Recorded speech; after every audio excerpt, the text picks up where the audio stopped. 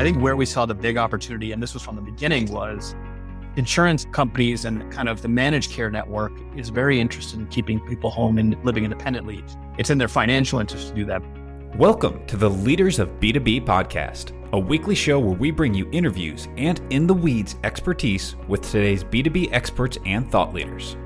You can see more about today's episode and guest by visiting our website at leadersofb2b.com. This episode is brought to you by Content Allies. We help B2B companies launch revenue-generating podcasts. We schedule interviews between you and your ideal prospects and strategic partners. You show up for engaging conversations. We handle everything else. Ready to build a podcast that grows your business in just 1 hour per week? Reach out to us at contentallies.com. Hey leaders, welcome back to Leaders of B2B. Today my guest is Sombit Mishra. Sombit, I would love if you would give an introduction to the audience of yourself and your work so we can get to talk about your business journey, lessons learned, and all the other great things that we usually do here. Sure. Thank you, David, for having me. My name is Sombit Mishra. I'm the founder and CEO of QMedic. And QMedic is a device-agnostic care management platform to help people live independently. We have been in business for about 13 years and happy to dig into how that business has evolved. But today we serve close to 20,000 members with disabilities, and we work with nearly 100 different managed care insurance plans around the country.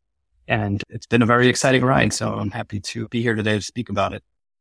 Sure. Yeah, absolutely. And I'm interested in hearing the genesis story there because I know I actually worked in assisted device field, technology that would help people do different activities of daily living. So going back there to the beginning, obviously you saw demographic shifts and there was timing and all types of things and a hugely aging population. But what was that thinking like from that early idea stage? I always think about at some point there was you and maybe one or two other people sitting around most of the proverbial kitchen table. And I love to go back to those moments and think about how ideas initially become businesses that are now 13 years old, which is amazing.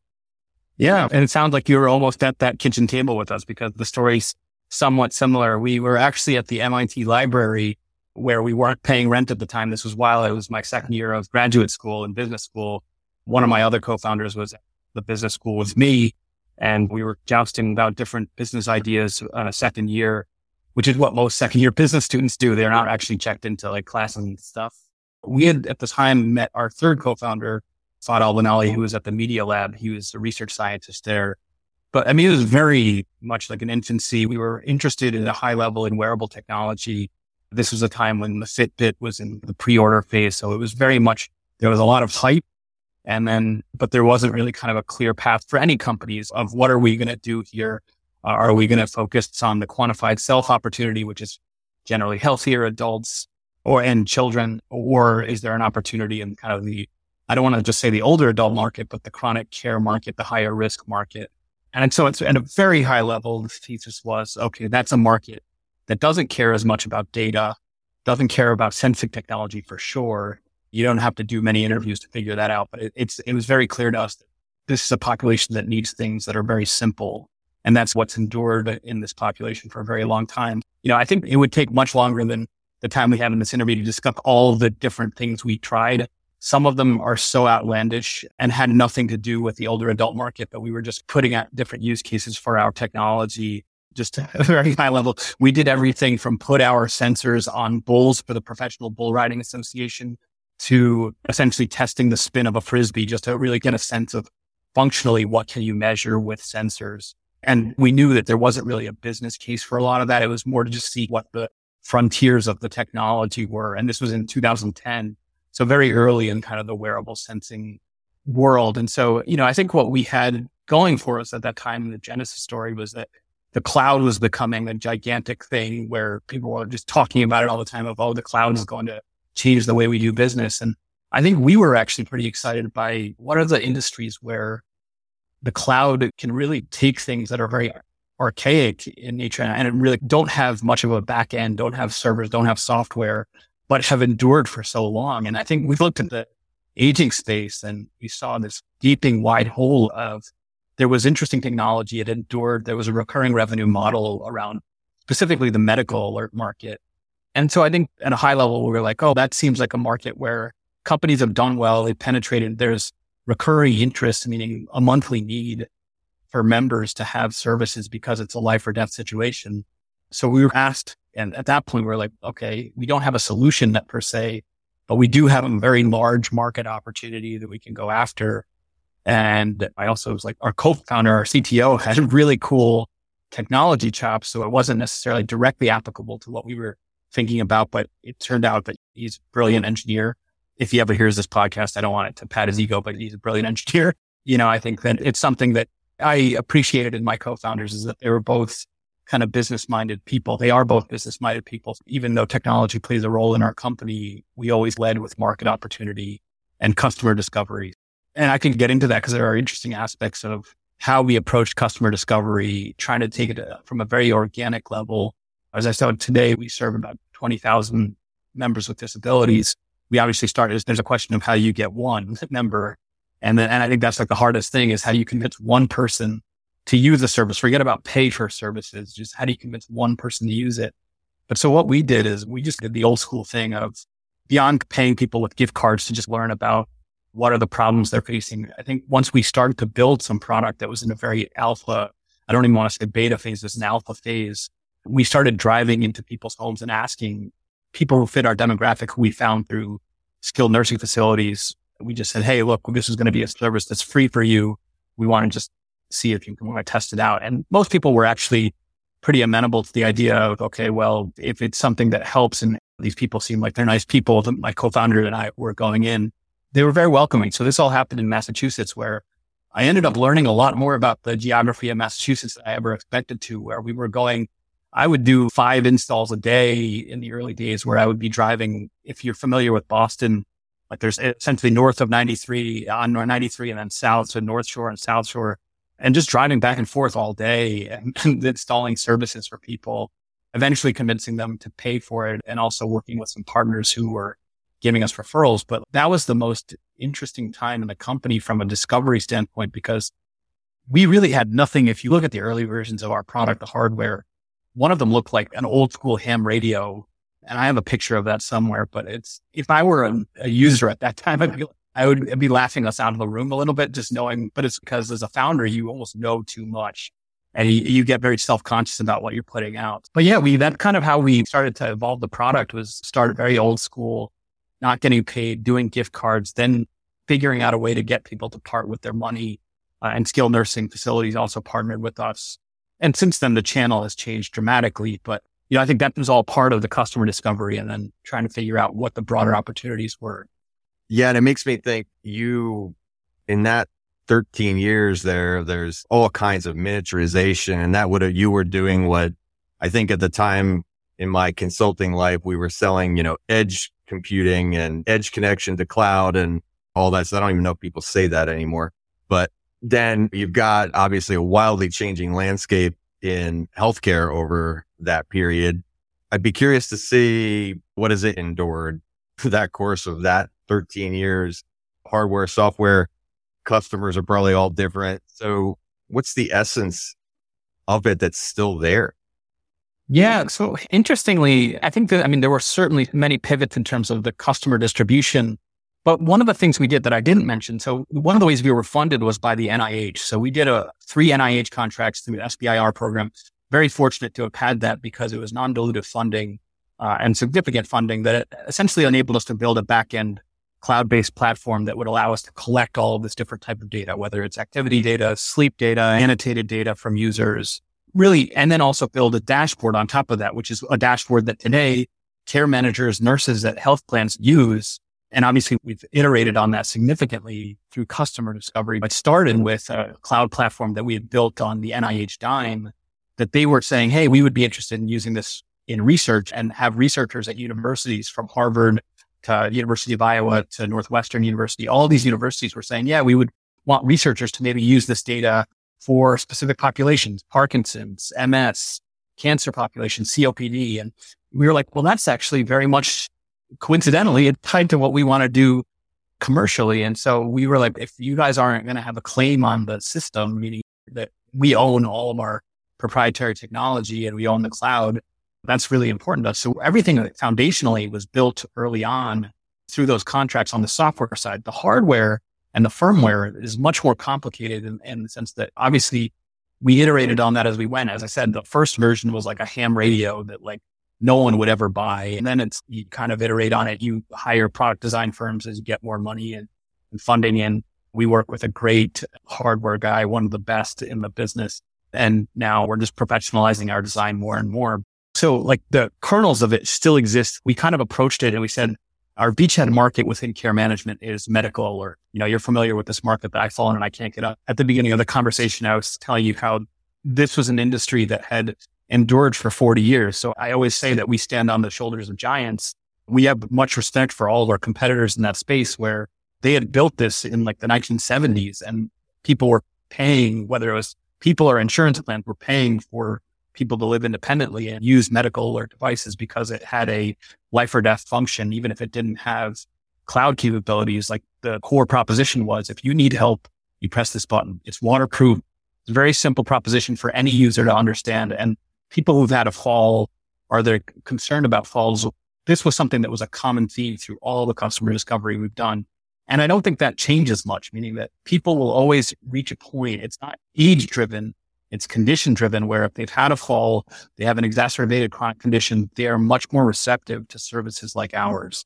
And so I think we saw that as where there was a very enduring opportunity to build on. So it's like, if you can essentially have that medical alert product at your core, which we do, we have a button, people can call out, they can use a neck device or a wrist device. There's a mobile option. So there's in-home where you use it in the front yard, backyard, in-home shower. And then there's an outdoor option that works anywhere on the Verizon or AT&T network. But really we found it's like, okay, there are people across the spectrum. People who use the mobile device tend to be younger. And we saw that as an opportunity to capture a younger segment, people who are driving to the grocery store. There's a continuum and everyone, this is the sad reality of our lives. Some people kind of just accept it. This is the reality of our lives, which is you're on a continuum. And at some point we all die, to be blunt. So prior to that happening, we obviously want to do things that improve quality of life. And we also want to make sure that people who are at risk are able to connect out with caregivers. And so to answer your question fully, like where do these pivot points happen and where do we adapt our technology? I think where we saw the big opportunity, and this was from the beginning, was insurance companies and kind of the managed care network is very interested in keeping people home and living independently. It's in their financial interest to do that because people who live in long-term care, those managed care plans lose that population. They don't get money from Medicare or Medicaid if the person ends up in long-term care. So we were like, okay, so they have an incentive to keep people at home. And it turns out that they've been doing this also for, I'd say, 20 years. But one of the things that happened for us was very interesting is that the founding of the company coincided with the expansion of Medicaid around the country through the Affordable Care Act. And so we saw this as a major opportunity to pitch QMedic as, we're providing what's called a waivered service, a service where essentially people waive their right to long-term care. And that's how they get coverage through a managed care plan. And then they get access to services like ours. So we went to health care plans and we said something very simple. We were like, look, for the same amount of money, you can use QMedic instead of the existing medical alert services you're paying for. And yet we're going to try to do more to help keep people out of the emergency room. And if we do that, that's in your best interest. So people were, essentially the decision makers we were going to were the utilization management departments, healthcare plans that were like, so what you're saying to us is that we can keep people in our purview for longer. We continue to get premium for Medicaid, Medicare and to provide service for these members. They don't end up in long-term care. And that's beneficial to us. And at the same time, we're not paying upfront anything more than what we'd be paying these other medical alert companies. And so they really gravitated towards that. I think it's a lesson for anyone in B2B is how do you make something that's like, while you could pitch like, oh, I want to sell you an iPhone to an insurance plan, I'll say, we don't have a code to cover an iPhone. An iPhone's way too expensive for us. So we're not going to give out iPhones to our users, to our members, because that's a huge outlay that we're not going to see a return on versus if you give us a medical alert button, well, at the baseline, that's a service that they need. It's a waiver service. It's covered under a waiver. And then if you do all these other things for us, that has potential long-term.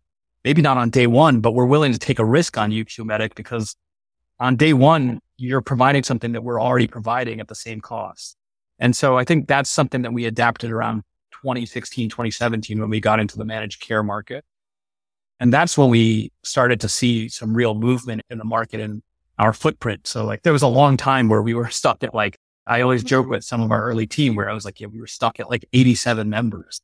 87, it was very specific. And you're like, okay, how do we break out of 87 members and then move towards, what's now 20,000? And obviously we want to continue to grow, but I think it was just because it really resonated with managed care plans. And, those plans are ones like United Healthcare, Anthem around the country. So we work with different state plans, both Medicaid and what's called dual special needs, which is dual Medicare, Medicaid. But really, their interest is keeping people at home for as long as possible. I hear that because I think of my business. Whose interest is this in? And really, it's always does come back to this idea of who's going to make or save a tremendous amount of money if we frame this. I don't want to say pitch, but essentially that's what it is, right? This story matters to somebody in an enterprise. Like the whole act of going to test that field, into the black box of these large enterprises to find the one person who might care and then tune your story to fit them such they can actually grok that. That is a big challenge. It sounds like maybe that took a while to come around to. Yeah, it's so interesting though, because today I'm approached by healthcare entrepreneurs all the time who are they're looking for funding, they're looking for other support, and I often get the pitch that it resonates a lot with me because we struggle with this early of the cart and the horse, which is okay. You're trying to sell this hardware, which there's a huge outlay for. You need funding for it, but there's a question of how do you get this into the market? And every entrepreneur wants to pitch like their vision 10 years ahead. It's, oh no, this is what we're going to have in the future. We're going to have all this clinical data showing why it's effective for this population. It's like, that's all great, but how are you going to get into market today? And I think at some point, because we struggled with that for so long, and at some point we're like, it was that point where I told you where we realized we're offering a waivered service. This is why it's like people should take this on today because it's no real risk to them, assuming that the basic core service, the medical alert product, work in a commensurate way to what's out there already. As long as the medical alert part, the call center, we had to configure all of those things. But essentially, once we built all of the core pieces of the medical alert platform, we were like, yeah, we don't have to have any of this cloud-based data.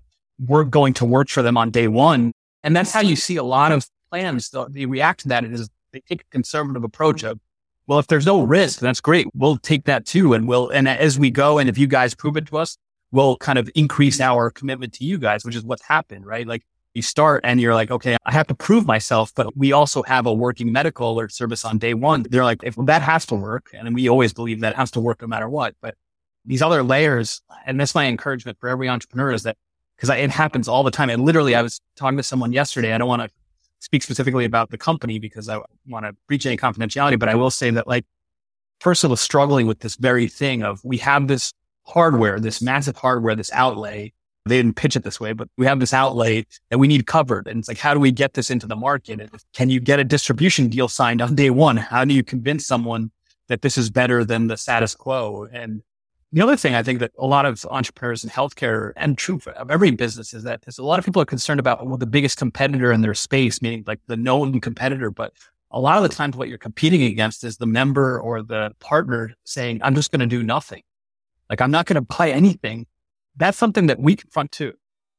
I always say that to our team. It's like, actually, our biggest competitor, and no offense to the other real competitors in our space, but it's that people just decide, you know what, I had a fall, but I'm going to get back up and I'm going to keep on living because what you guys are offering is not compelling enough. And so I think that's what I often encourage the team to think about is like, you get things right for the user and they feel like this is something that's not obtrusive. Like it doesn't get in their way where they feel like they've lost their freedom. It's something where they see the life or death aspects of the core technology. I literally had that conversation yesterday on a mentoring call. And it was exactly that. You need to understand that your competition is the inertia of people doing nothing.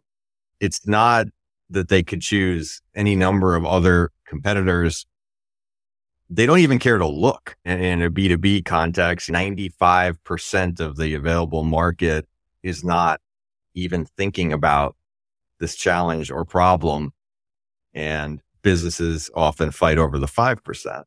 And that's where essentially demand gen, or in this case of hardware, you got to have distribution to get a meaningful number of endpoints out in the field. And I think that we do a poor job training entrepreneurs about that exact issue, that it doesn't actually matter what your future data or, vision is going to be worth, because you need to think about how to pave the road to get there. Absolutely. At a micro level, if you think about the decision makers at most B2B enterprises, there's a conservative aspect to how they think about like new solutions. I mean, if their task is they're the innovation coordinator, they may be a little bit more willing to take risks, but more often than not, you're selling the innovation person. And I see a lot of entrepreneurs, they're like in some incubator where the innovation people from the large companies like Verizon, and like people are like, so excited. But you realize that person does not have the authority you think they have to distribute what you're doing widely. In our case, with utilization management departments and like the heads of care management at, say, our Medicaid managed care plan, this is a fairly conservative group. And the craziest part is that the people who are responsible for the actuarial side, so the financial data, are not communicating with the care management. There's essentially two stakeholders who do not communicate. And so there's a question of, okay, am I going to try to convince them with a financial benefit of what we're doing? And if you're trying to sell the care management side, that won't matter. What they care about is something different. So you kind of have to remember who you're pitching to. And the healthcare, obviously, there's a number of minefields you go through, but I think that's something that why my advice to entrepreneurs is always like, try to figure out how you minimize the burden for them today, where, for them to say yes, it's a minimal ask. You're like, I'll put this on 20 of your members and we'll try it out and you'll pay for it under waiver and we'll see how it goes. And more often than not, they see it and they like how we perform and they like our customer service. And then they're like, you know what, we're going to switch out other vendors for you guys because we really love what you guys are providing. And you have these additional layers that we're excited to embrace further.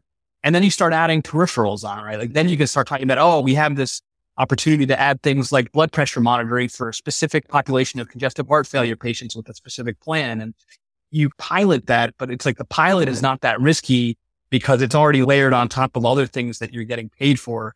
This is like the fun part of being an entrepreneur is like, this is experimentation that if it doesn't work, you're transparent about it. You're like, this is very much a test.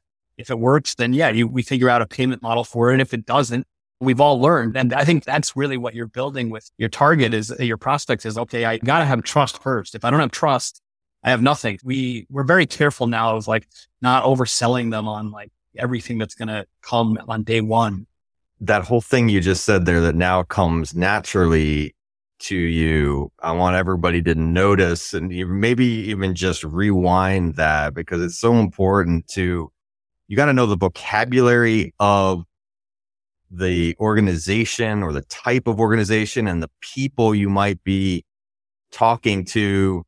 They will use words like waiver means something to them. And if you were to go in and use that word incorrectly or not even know that word, you just killed your credibility.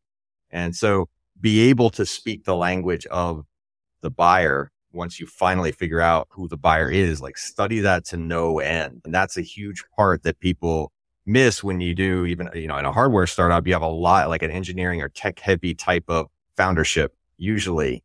And, it's almost like the solution looking for a problem. Yeah, you're right, but with no connection to the real world that like the non-nerds can understand. And having built all that and spending X million dollars on stuff, software companies do this too, but it's hold on a second. Who is going to buy this? Do you even know? Or are you just imagining there's this thing sort of in the future, right? Yeah. And I think it's really important. It's not just applicable to healthcare, but it's like really getting to know the end user, even if they're not the ones paying. That kind of has to be the first order for, in healthcare, it's particularly important because it's very easy to overlook the end user. And you're like, oh no, we just have to figure out the payment model. But I think when we were going out and driving into people's homes, I would sit down, I wouldn't talk about product at all. I'd actually ask them about, like what's going on in your day, in your life. You'd see all kinds of things where you have, some people have friction with their families and there's a question of who's paying for what services and how often are they seeing their adult children. And sometimes these arguments would end up in like full view where I would see people arguing with their adult children in the home. And, I think it gave me a lot of insight into what are the things that people are struggling with that we can help with? What are the things that we want to make sure our customer service side, even if it's not related to our product, is aware of that are going on in people's lives? People are dealing with things like financial abuse from relatives and caregivers. And, I think those are things that you just develop an empathy that you can't really substitute for. And I think that's so important that I don't see how we could have ever built the company any other way without having gone through that phase. And then you figure out how to adapt it for care managers, for nurses, all these other stakeholders. But I think that's really the key thing. And the funny thing you mentioned before about, like knowing the terminology and vocabulary, you had me laughing a bit because I remember that like specifically Dave and I, when we were those three people around the kitchen table, it was like, we would do these calls with prospects and healthcare. They would throw out so many acronyms. And we'd be like, yeah, of course, we know what you're talking about. Yeah, we're all over the PPRQ. And like, we'd have to go back and be like, what's PPRQ? And you Google it. It's just, I do think, there's a little bit of fake it till you make it. But I think we obviously were always trying to learn very quickly. But that's really what you're saying. Like today we have certain knowledge about the space. We definitely didn't start out that way. We actually knew fairly little about the waiver world that we were entering. We just knew that it was one that was going to expand in part because of the trends that we saw at that time. So we thought, okay, this is a space we need to learn about quickly. And it's interesting because there are certain prospects that will enjoy educating you, and there's a lot of prospects that won't. And they're almost testing your mettle by throwing out a bunch of acronyms and words. Absolutely. And these are people that know how to buy, and they've been pitched endlessly for all these types of things. Everybody thinks they go to market with a pilot and you're like, well, there's nothing to lose. Like they should just implement my thing. And that's a known playbook. But then you have a credibility gap. I'm like, whose thing should I pilot? Because I can't pilot all the things. There's this measurement of credibility and attention to detail that I think these people develop their own type of heuristics that you don't even know you're doing when you're on the buy side. Yeah, you're absolutely right. And I think that credibility gap, it's very hard to bridge. And I mean, I could think of, whenever I think through what were the things that helped us bridge that credibility gap. We did bring in an advisor who was in the industry, had been in the industry for a long time and was like a known name. And that helped a lot in the early phase in terms of thinking through product, thinking through how do we contract with the call center to make sure we were offering those things that were core to the proposition. I mean, there is this kind of cart and horse problem there of what do I have to do to just get people to sign up initially? And I feel like there's a little bit of voodoo around that. You can't always pinpoint it. But you start to see that 87 number of members moves up and you're like, oh, it's no longer 87. And now more people are talking about us and they're sharing the story of us. And it's not just like Sombit, Dave, and Fod communicating the message. Right. Yeah, I think that's so key is that, and I tell that to our team, is like what we want it now is we want other people talking about us and evangelizing us. We're the only ones saying QMedic is this great company, then we have a problem, and that's something that I think we've been very, very diligent about is like making sure that care managers, which is our core stakeholder, these are the ones who are referring services, that they feel taken care of, that they know how much we care about making sure that we reduce their burden day to day. And some of that burden is related to the medical alert, but a lot of it is around things like authorizations and eligibility and making sure that their members are still eligible. So we start to build in services that help them do that. And you realize you could build a whole suite of products now that are just designed to make your primary stakeholders' lives easier. And those are things that you can't do on day one. But I think if you take that seriously, that task seriously, you start to get credibility because honestly, that's genuinely what I care about day to day is like, how do we make them feel like $1 million and how do we make them feel like we've got their backs? And that's really what we're selling is reassurance that we've got them covered, that we've got their members covered. It's been very satisfying to get the feedback we do from care managers because they're the ones who are the engine of the company for us nowadays. Yeah. You talk about that empathy and transferring that empathy up to these not one-to-one customers like at their kitchen table, but then the, almost the aggregator type of customers who represent a lot of the people out in the field.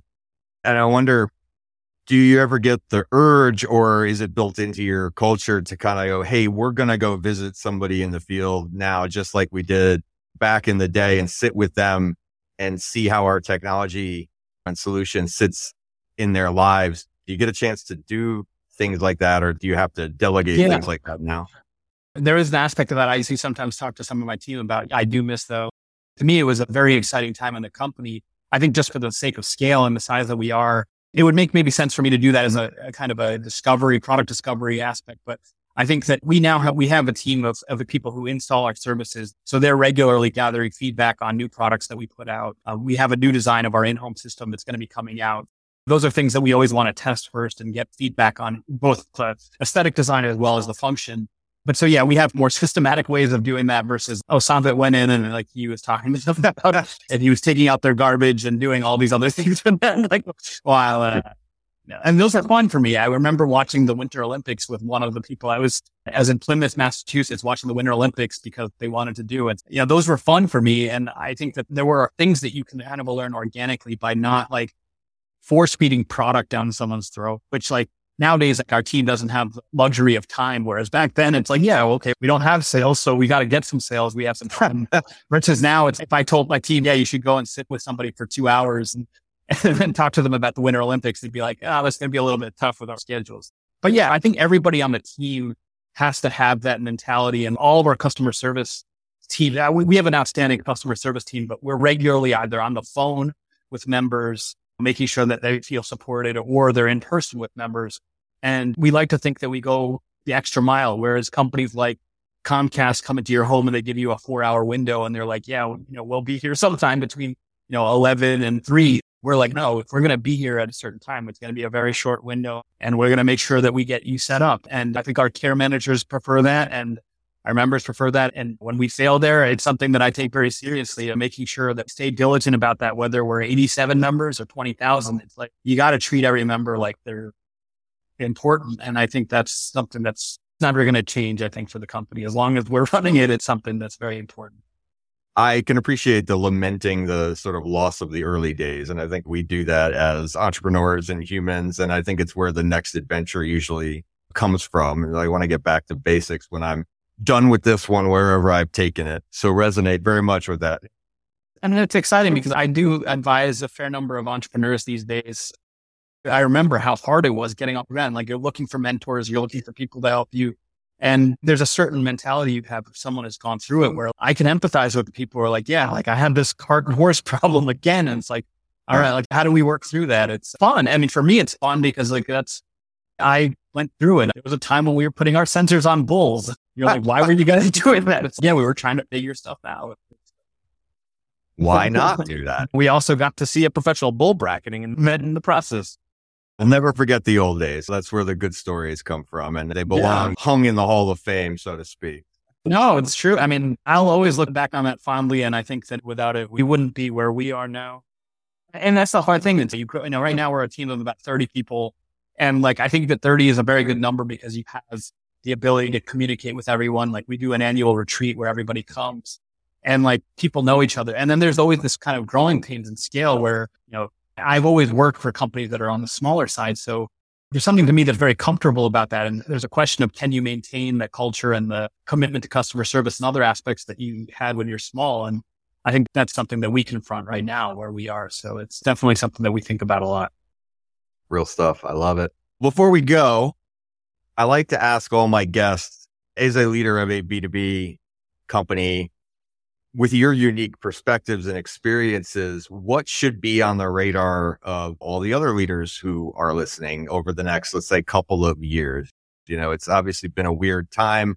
Everybody knows the last 3 years are just like absolute chaos and pace of change and all that business. But when you take the time to reflect, what should everybody be thinking about, like those major issues that just maybe don't rise to the top at all times? Yeah, I think I would want to divide my advice into companies that have hardware and companies that don't have hardware. And the reason is just because there's different challenges and calculations you have to make. But I think for software companies, it's now less expensive than ever before to get started. So meaning to get product out there and iterate on it. I don't want to say that those cycles sometimes have to be long, the software cycles, and it requires labor and sweat equity. But if you have a committed founding team, I think that you can get a lot done on much less money than you think. So a lot of founders think they have to raise a ton of money, and then they take the dilution and then they regret it because they're like, oh, this investor is like riding me every day about how we got to get these sales. and they don't understand the market opportunity. And they've essentially been able to get very favorable terms because we don't have anything yet and we took the dilution. So I think that I would encourage founders to stretch a little bit farther, especially if they're in software only. If they're in hardware, it's a different calculation because you need the money up front from somewhere. In our case, we were lucky with some things like the NIH money. We raised angel money as well. But like you have to find some way to get some product out in the market. And there's a couple ways you can think about bootstrapping. One is you do some consulting gigs, whether it's you just try to encourage someone, whether it's the Professional Bull Riding Association or someone else, to part with some money just as a consulting gig. And then that pays for things. But I think you need to demonstrate some grit where it's, if you just are like asking an investor to come and say, okay, I'm going to invest in inventory. And like, essentially I'm buying your first 5,000 units. Who's then paying for the marketing? Like the cost per customer acquisition. Have you just forgotten about that? That doesn't just happen. So I feel like most of the startups that are tech focused, like you said, they have a solution and they're searching for a problem. They need to reverse that. That's common. I'm not saying anything revelatory there, but I think that beyond that, it's okay. Maybe like I need to demonstrate my grit in some way in order to convince an investor to do what's maybe not the smartest idea for that investor, but like they appreciate my hustles. I think to the Airbnb story, if you ever listen to their founding story, it's amazing. They talk about how they were trying to sell the Airbnb rooms. Obviously they're not a hardware startup per se, but they didn't have money. So they started manufacturing politically themed cereal of like Obama, O's and Captain McCain's during the 2008 election. And like it sold so well. But I think that the Y Combinator founder was like so intrigued by their hustle that he was like, all right, that's why I'm letting you into Y Combinator. And I think, whether it's Y Combinator or it's your prospect, it's like, you've got to demonstrate your hustle somehow, because if you don't appear formidable in some way, I think that you're just not going to be able to overcome the countless challenges that get beyond the funding and the early days. So I'd say that. And then just applying it to the current, everybody's talking about generative AI. I think there's a lot of hype in that world. And in the world of healthcare, I think some of it's applicable, but I would say that the advice I have for healthcare entrepreneurs is treat AI as something that you can use to automate back-end tasks, not front-end customer service, not the human element of healthcare that's so important. If you do that, I think you're just going to lose. That's my bias.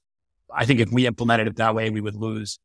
And we're seeing that in our industry. So people are replacing call center reps with AI assistants and robots. And I think it could work. It's obviously cheaper for them, but I think that it also runs the risk that members are very turned off by that. That's where I see AI in healthcare. I think the same thing for other industries. Apart from gaming, where gaming is one but that's not really a B2B opportunity mostly. I think ultimately core behavior doesn't change, right? We have Maslow's hierarchy of needs. People need food, they need shelter. We live now in a distraction chamber, and I don't want to get into the polarizing aspects of that, but I think that I've never been good at consumer businesses because I don't understand them. If you ask me, what do I want to buy today? I have my iPhone. I don't really need much else. You obviously have like family needs, but I think that's consumer businesses. I think it's very difficult for me to advise. For B2B, I think a lot of the core needs don't change, and you need to figure out how to de-risk your prospects. That means giving them something today that's very low risk for them, and then figuring out how you layer on and iterate on the other kind of visionary aspects of your platform. If you do that, I think that like you have a standing chance. If you don't do that, I think at least in healthcare, they're just way too conservative to give you the time of day. So that's my take. If you want to do your generative AI, it's like, wait, do that like year 2 or year 3, but on year 1, don't talk about generative AI. I can't even imagine talking to our prospects about generative AI, and they would just laugh us out of the.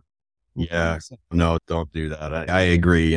Pay attention to all the enabling forces. And I can say that, in very quick timeframes, we're saving tons of money using AI for things, but you can't trust it with the secret sauce, I think is what's important there. And you can feed it all kinds of data and get back some work that maybe you didn't feel like doing yourself. And otherwise just pay attention to that. And I love the de-risk concepts or de-risking for the prospect, because I think in many cases that's a zero-sum game, which is to say that if you're de-risking for the prospect, you're risking on your side. You really are taking it on. You're self-insuring that thing. And you talk about that grit or that hustle. That's a great example of, it's almost like sweat risk assessment. I believe in this thing so much that I'm going to take on the risk that we can do this. And I think that speaks a lot to the opportunity that entrepreneurs sometimes leave behind with that exact conversation of, so basically you have an idea you want somebody else to pay for, and you haven't demonstrated in any way that you can execute that thing. And maybe they can, but yeah, talk about cart before horse. I think it applies at that level too. Yeah, no, absolutely. But it's exciting times in our industry, and I think in B2B, there's so many different opportunities. I think that it's a great time to start a company. People talk about, the market's wacky. It has been, but I think those are always the best times to start companies in the midst of uncertainty and kind of shifts and industries transitioning in technology. So, well, Sombit, awesome conversation. I always enjoy these things. Fantastic insights from your perspectives, and thank you so much for coming out. For anybody that is engaged or interested in continuing the conversation, what channels can they best find you on? So I'd say that LinkedIn is one that you can find me pretty easily. There aren't too many Sombits on LinkedIn. That's where you can find me and connect with me. I'm not much of a social media user. And there's our website, which is www.QMedichealth.com. So if you're a care manager, we always love to talk to care managers, but that's how you can find me. Thanks so much for coming to hang out. We really look forward to putting this out there. Yeah. Thank you so much, David. It was great speaking with you. Thank you for listening, and we hope you enjoyed this episode of the Leaders of B2B podcast. If you enjoyed the show, please give us a 5-star rating. And as always, you can see more information about this episode and all the resources mentioned at leadersofb2b.com. This episode is brought to you by Content Allies. We help B2B companies launch revenue-generating podcasts. We schedule interviews between you and your ideal prospects and strategic partners. You show up for engaging conversations. We handle everything else. Ready to build a podcast that grows your business in just 1 hour per week? Reach out to us at contentallies.com.